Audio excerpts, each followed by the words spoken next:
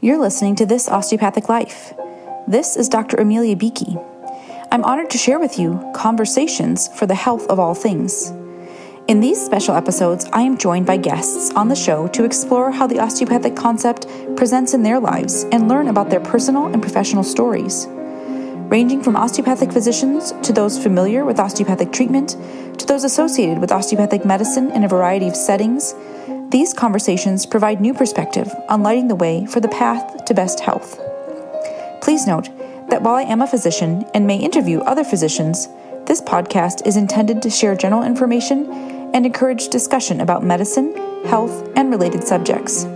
The content provided in this podcast and in any linked materials is not intended and should not be construed as medical advice.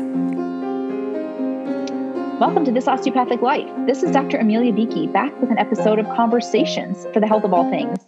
Today, I'm joined by Dr. Johanna Moore. She's a pathologist on the Central Coast of California and the founder of She Is Money. This is a society for ambitious women who need advanced success skills and strategies so they can achieve their goals and dreams.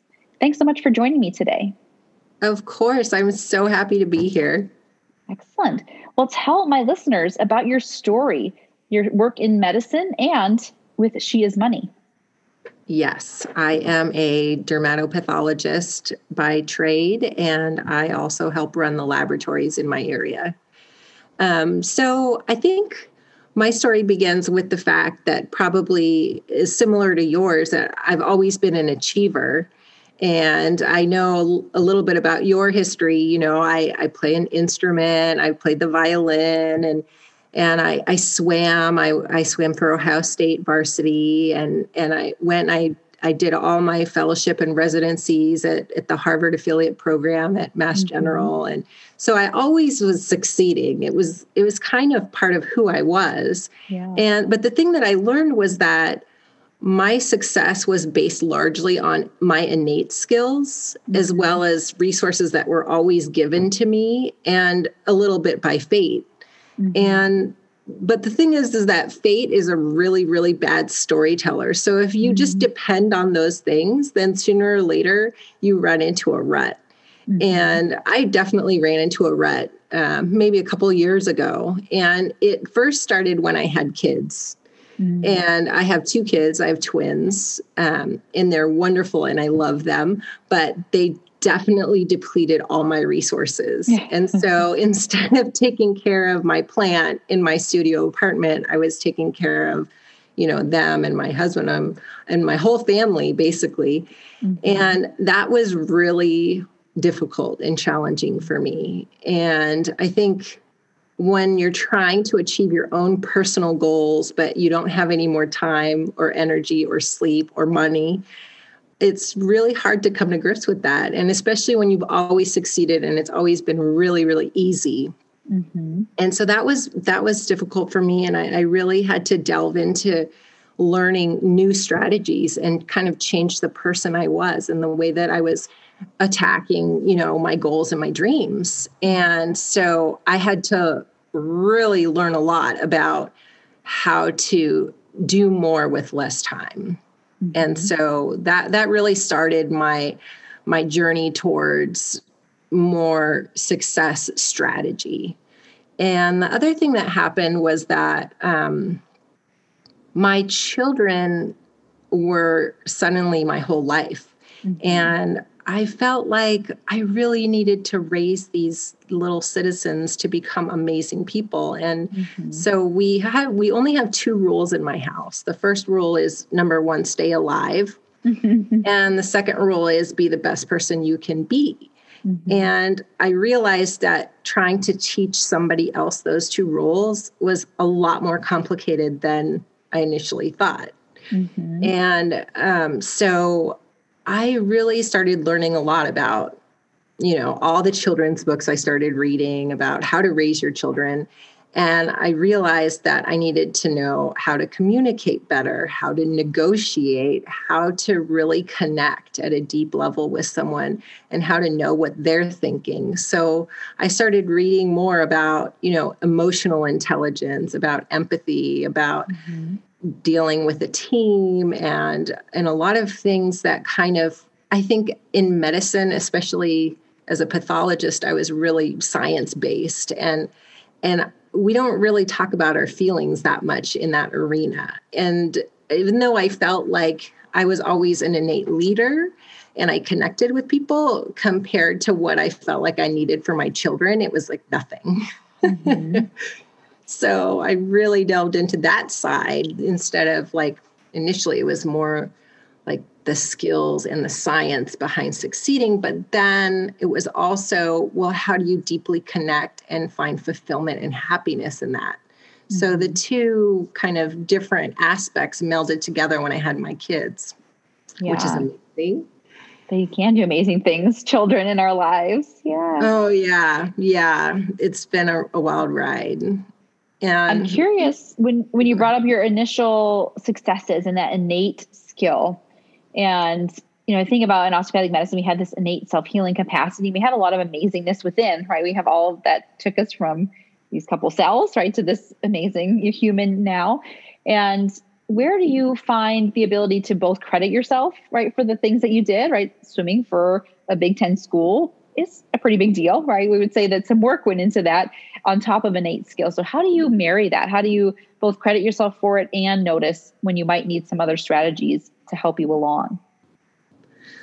I think that all of the accomplishments that I had until more recently came fairly easily, even though I worked hard. And part of it was because some of my innate skills were like the ability to stick with a habit, the ability to see a trigger and to react, in a positive way towards that trigger. And so those things I learned pretty early on, coming from a middle class, fairly successful family. And so I was set up to succeed. And it wasn't until around the time where I had my kids where I was not succeeding as much as I thought I should be in medicine and in my career path. And in the Central Coast, it's sort of like the middle of nowhere, honestly. And after being in cities for so long, it's sort of a shocker, all the physicians are men, a lot of them are older men. And it was just a different society for me. And I think navigating that and really learning how to succeed in that environment was very difficult, and I needed more skills than I innately had. And that's when I really had to start like looking into business actually, and figuring out how people think and how they influence more. And I hear in there too, we put structure and function, right? So we need structure to make things work properly. And what I hear in there, strategies and skills for success, you're putting that framework in place. And how are you finding that? How are you testing those to know what's getting you toward those goals for yourself and for those other ambitious women like you that you're serving? Well, it's really funny. You hit a really great point. I think in medicine, we learn a lot of facts, and it's almost like a badge for us. Like, oh, I know all of this stuff. But we don't really have to apply it that much. Like, we just apply it based on what some test has already shown.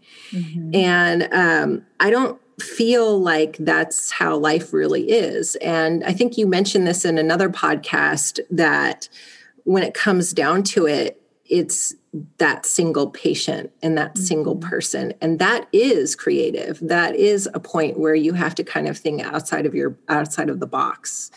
And so what I find is really helpful in accomplishing goals that you're having a tough time with is to have that strategy, but also to have the courage to take action on that strategy and actually make it become something. You have to create something. And that's a really different strategy from what we learn in medicine. In medicine, it's more like this is the protocol, this is what you do. And in real life, it's more like, okay, this is the protocol, but you have to actually like do it. Like you have to do it, so it's a little bit different. Yeah, it's interesting. And I remember in training having some, PhD students who were going through at the same time as in medical school. And we would talk about how we were led to our paths, one to interact with people more on the front and one to stay more, on the back end of the work, but also that idea of testing hypotheses. And I think sometimes we miss that, if we're not doing directly the research, which is interesting because it might think that takes us out of the interpersonal care and thoughtfulness, but actually that practice, right, of testing it, right, and trying different ways and gathering data and being willing to troubleshoot, I think can be lost in, kind of the classic practice of medicine. And I wonder how that shows up for you, in the pathology world. And do you have some involvement in that way? I know some of the pathologists I've worked with have been more in the research oriented space. Has that come up for you where you do have an opportunity, perhaps even more than outside the clinical space, to engage with that?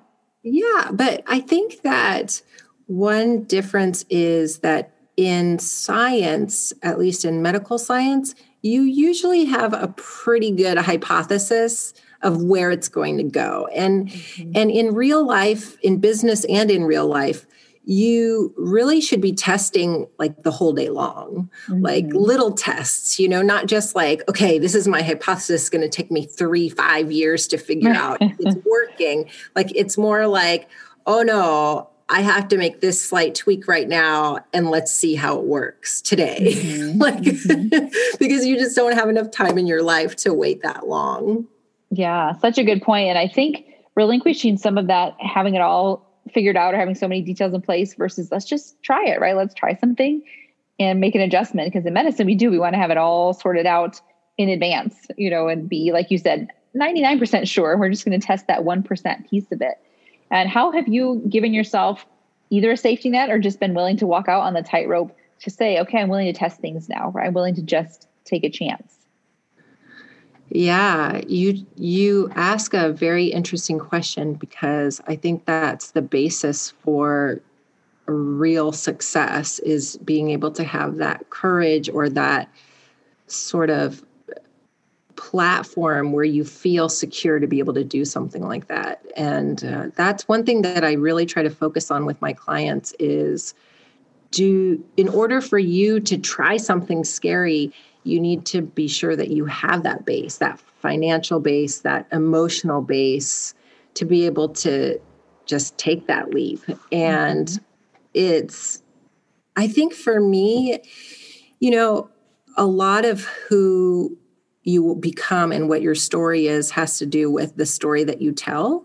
And that story is what you tell yourself, but also what you tell other people. And if you are afraid to step forward and you have that tightness in your chest and you don't know how to move forward, for me, it's really helpful if you kind of like wallow in that feeling for a minute and just accept it, embrace it, and then think to yourself, how is this feeling different than excitement or another emotion that is similar, but with a different perspective? And so for me, doing scary things is exciting. It's not scary. And, we talked about that today in our other meeting is yeah, things are scary and I'm going to own that. But at the same time, it means it's a door that I need to walk through in order to become a different person. And so I think that's how I handle it is I just try to convince myself, tell myself a story that empowers me rather than leaving me there on the first step. I think that's so important to note as well that excitement and scary are often two sides of the same coin. And also they're just feelings and they don't have any real consequences, right? Other than just the energy they're bringing in our body. And it doesn't seem that way sometimes, right? We're scared of being scared and we avoid them, but just say, okay, right. Feeling, there you are.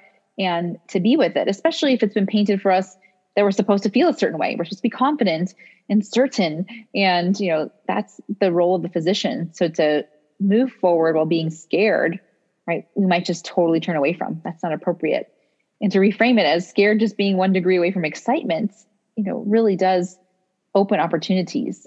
And do you find reliable ways to make that shift, right? To take that 1 degree and actually just turn it so scary can just be exciting?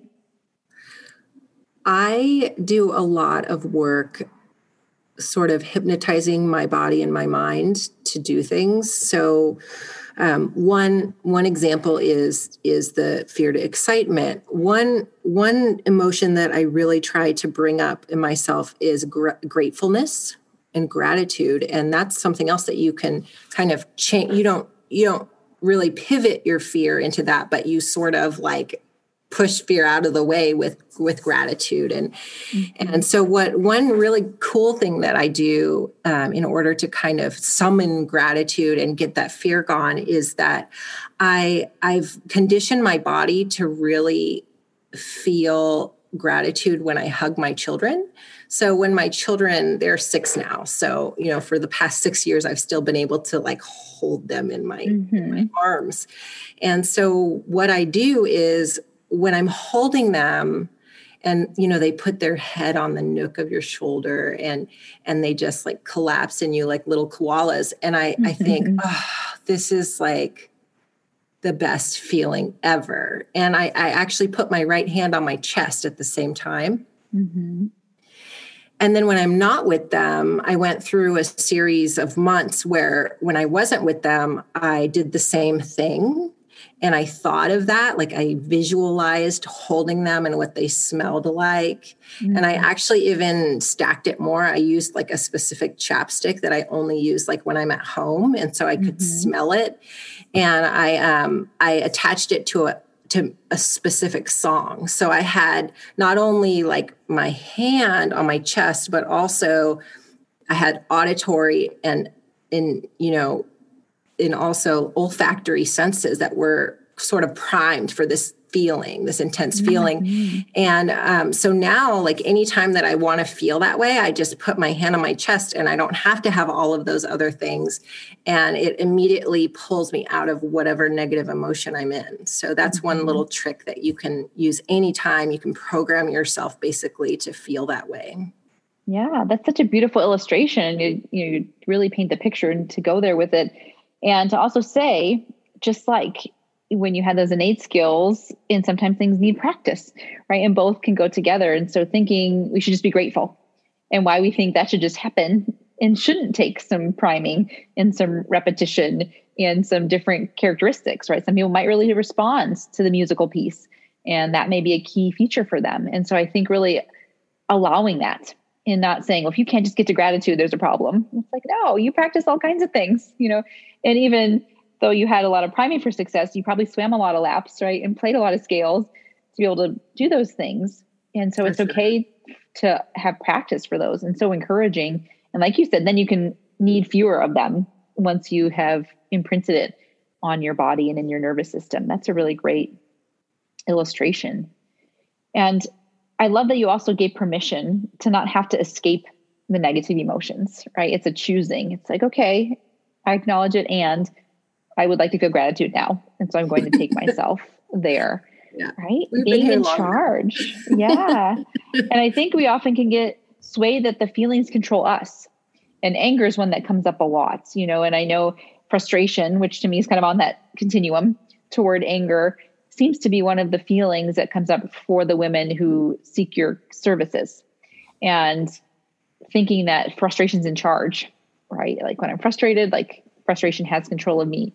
How do you deal with that? And how do you approach that either for yourself or with those who are working with you? When I was trying really hard to gain a partnership position in my practice, I was increasingly arguing with my direct boss, and it wasn't going well. It was, instead of me proving to him that I deserved it, I was just sort of arguing with him all the time. And it got to the point where I was really on the brink of like losing it. I was crying all the time. I was very short with my family. I could barely focus on anything. And I realized after the fact that my emotions were definitely getting in the way. And what I was feeling was so overbearing that it wasn't serving me.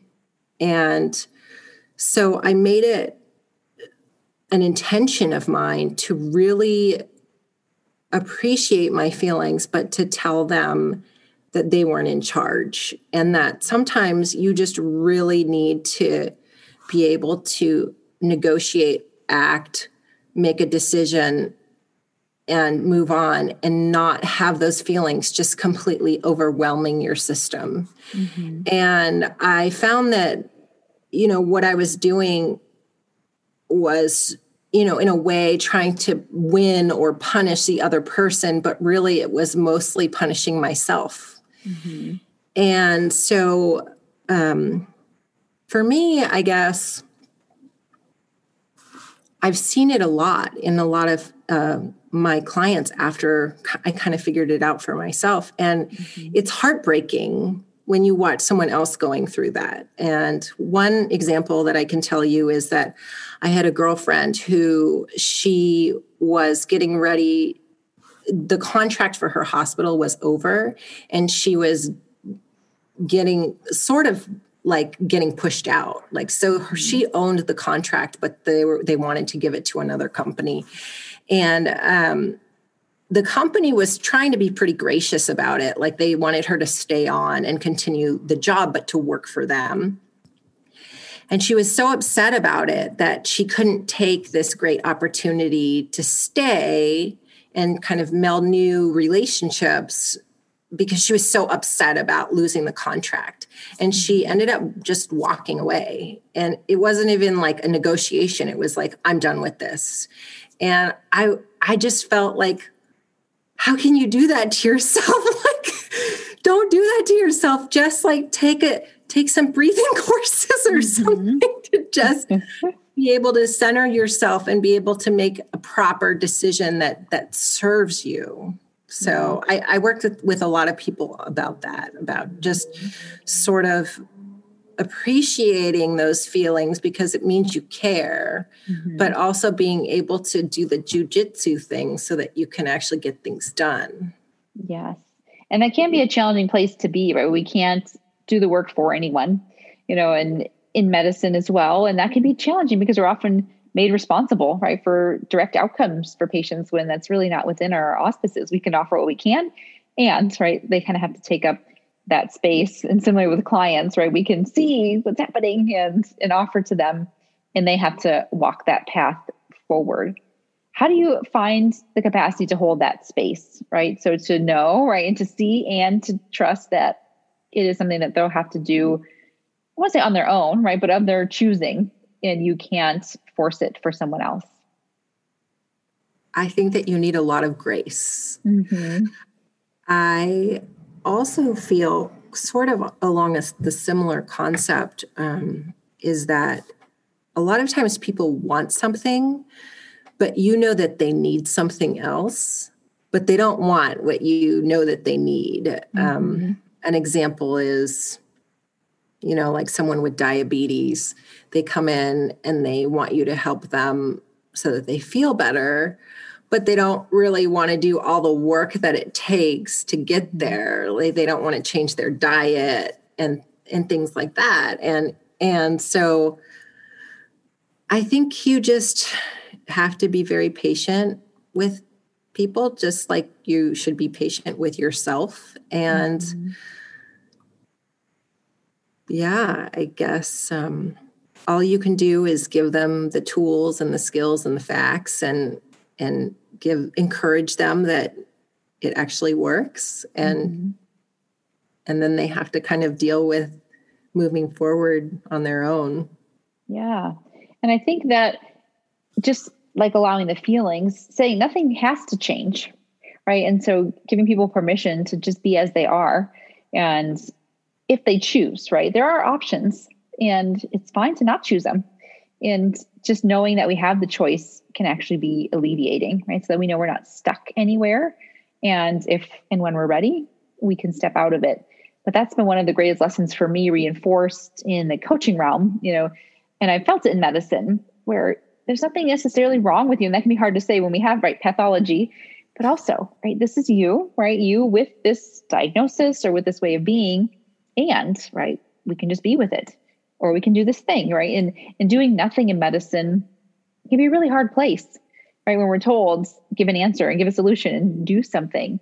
And that grace really, I think, extends. Have you found it shifting your clinical perspective or professional relationships as you have opened up these skills for your other work? I think as a pathologist, it's more difficult to see that because I don't ever get to contact with the actual patients, and rarely do I see what the repercussions of the results are, except during tumor board. And with my fellow physicians, I do find that I'm a lot more patient with them and understanding of their situation and why they want the diagnosis faster or why they're upset about something. I do find that I have a lot more understanding for that. I think mostly it's helped me just in my own personal life is giving myself or somebody else the permission to figure it out and that it doesn't have to be today and that they are amazing people. And there's a phrase that a lot of people use is I'm good enough. And I don't like that phrase. And the reason why is because you're so much better than that. I mean, everyone is so much better than good enough. And so I think you just sometimes there's a time and a place to stand and wait. And like I said before, wallow in whatever emotion that you're having or whatever experience you're going through. And sooner or later, there'll be a time when you tell yourself, this is enough. And it's time for me to make that change. And we've heard different iterations. And when I think about thoughts and feelings and actions, I see them come up in our tenet around mind, body, spirit. So mind representing thoughts and spirit kind of being the feelings that emerge and our body being the way we kind of give action to the world. And do you see how you nurture each of those with this work and that certain ones might be sticking points for certain people, whether it's their actions, right? How they attend to their body or their thoughts in their mind or their feelings in their spirit? For sure. I think that most people favor one of those things. And the really cool thing that we know in medicine is that they're all completely intertwined, even more so than we learned when we went to med school. I mean, we didn't really learn that much about neurobiology the way that we know it works now. And I just think it's so amazing how a lot of the sides of the spirit or the emotions, they actually are so intertwined in your neurobiology and the hormones that are being released. And it's just so cool to see that how connected all of those things really are, even on a basic physiologic standpoint. And so they are related, but I think that it's just really easy for somebody to focus on one of those things. And maybe they haven't learned very much about how the other things interact with it. And do you find reliably for yourself, you had such a beautiful illustration of how you tap into feelings for how you serve body or mind effectively, some of the practices you have around those? Yeah, well, actually right now, one of the things that I need to finish by the end of the year is I'm getting my NASM CPT accreditation. So I'm going to be a personal trainer. Oh, nice. So I'm definitely focusing on the body right now and the mechanics of how you have a stable, body so that you can move forward with strength and power. So that's one thing that I've really been focusing on working on, and I'm hoping to bring to my practice this year.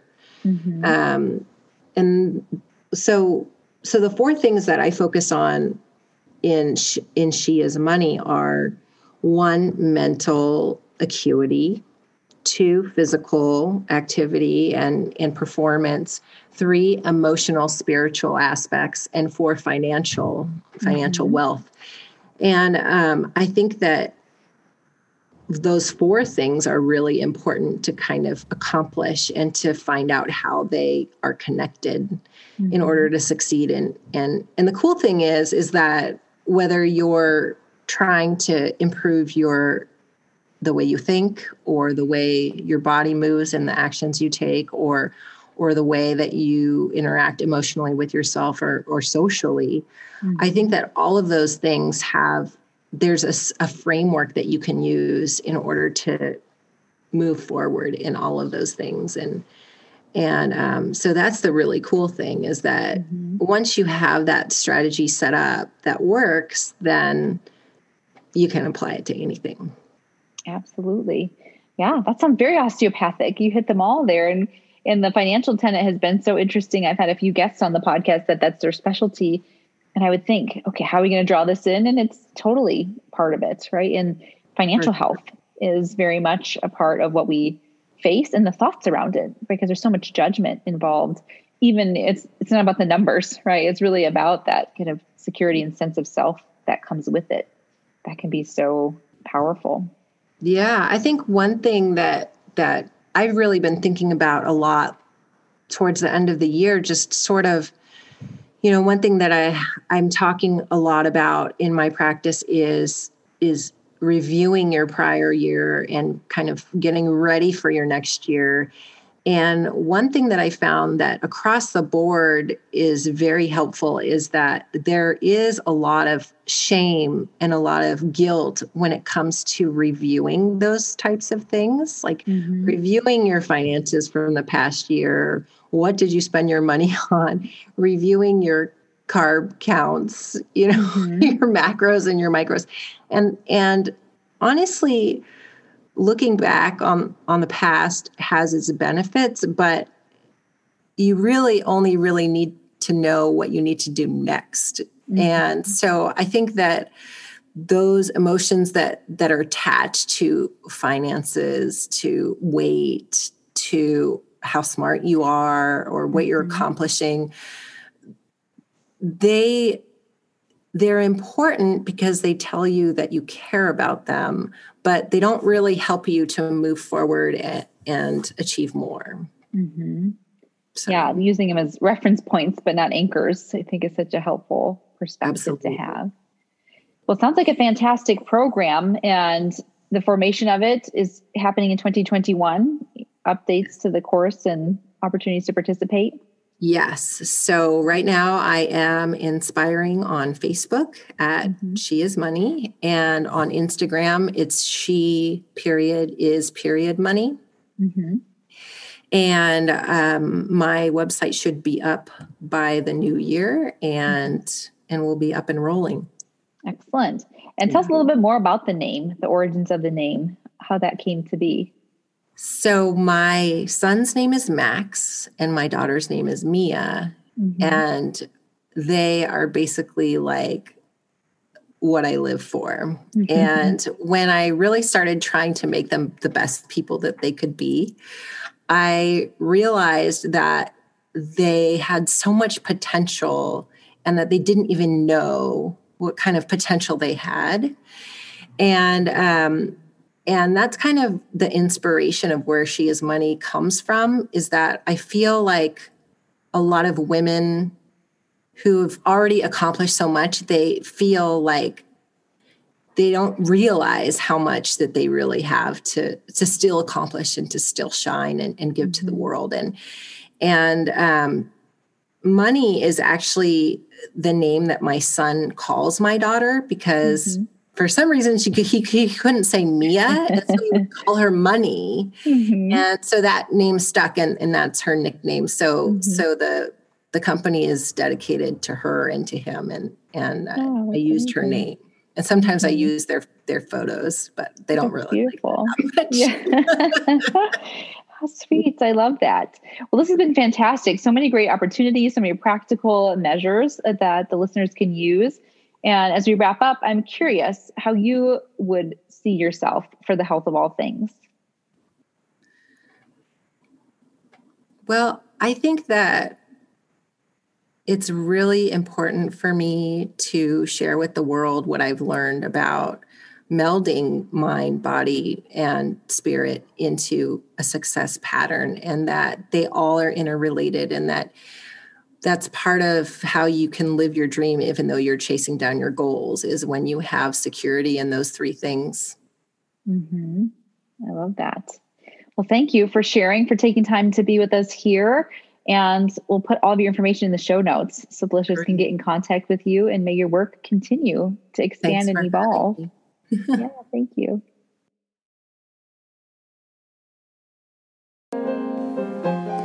I hope you enjoyed this episode of This Osteopathic Life, Conversations for the Health of All Things. Please take a moment to like, rate, and review the podcast. And if you would like to be featured as a guest, or know someone who you'd like to nominate as a guest for an episode, please let me know at thisosteopathiclife@gmail.com. Visit the website at thisosteopathiclife.com, or visit me on Instagram and Facebook at This Osteopathic Life. Thank you so much for listening.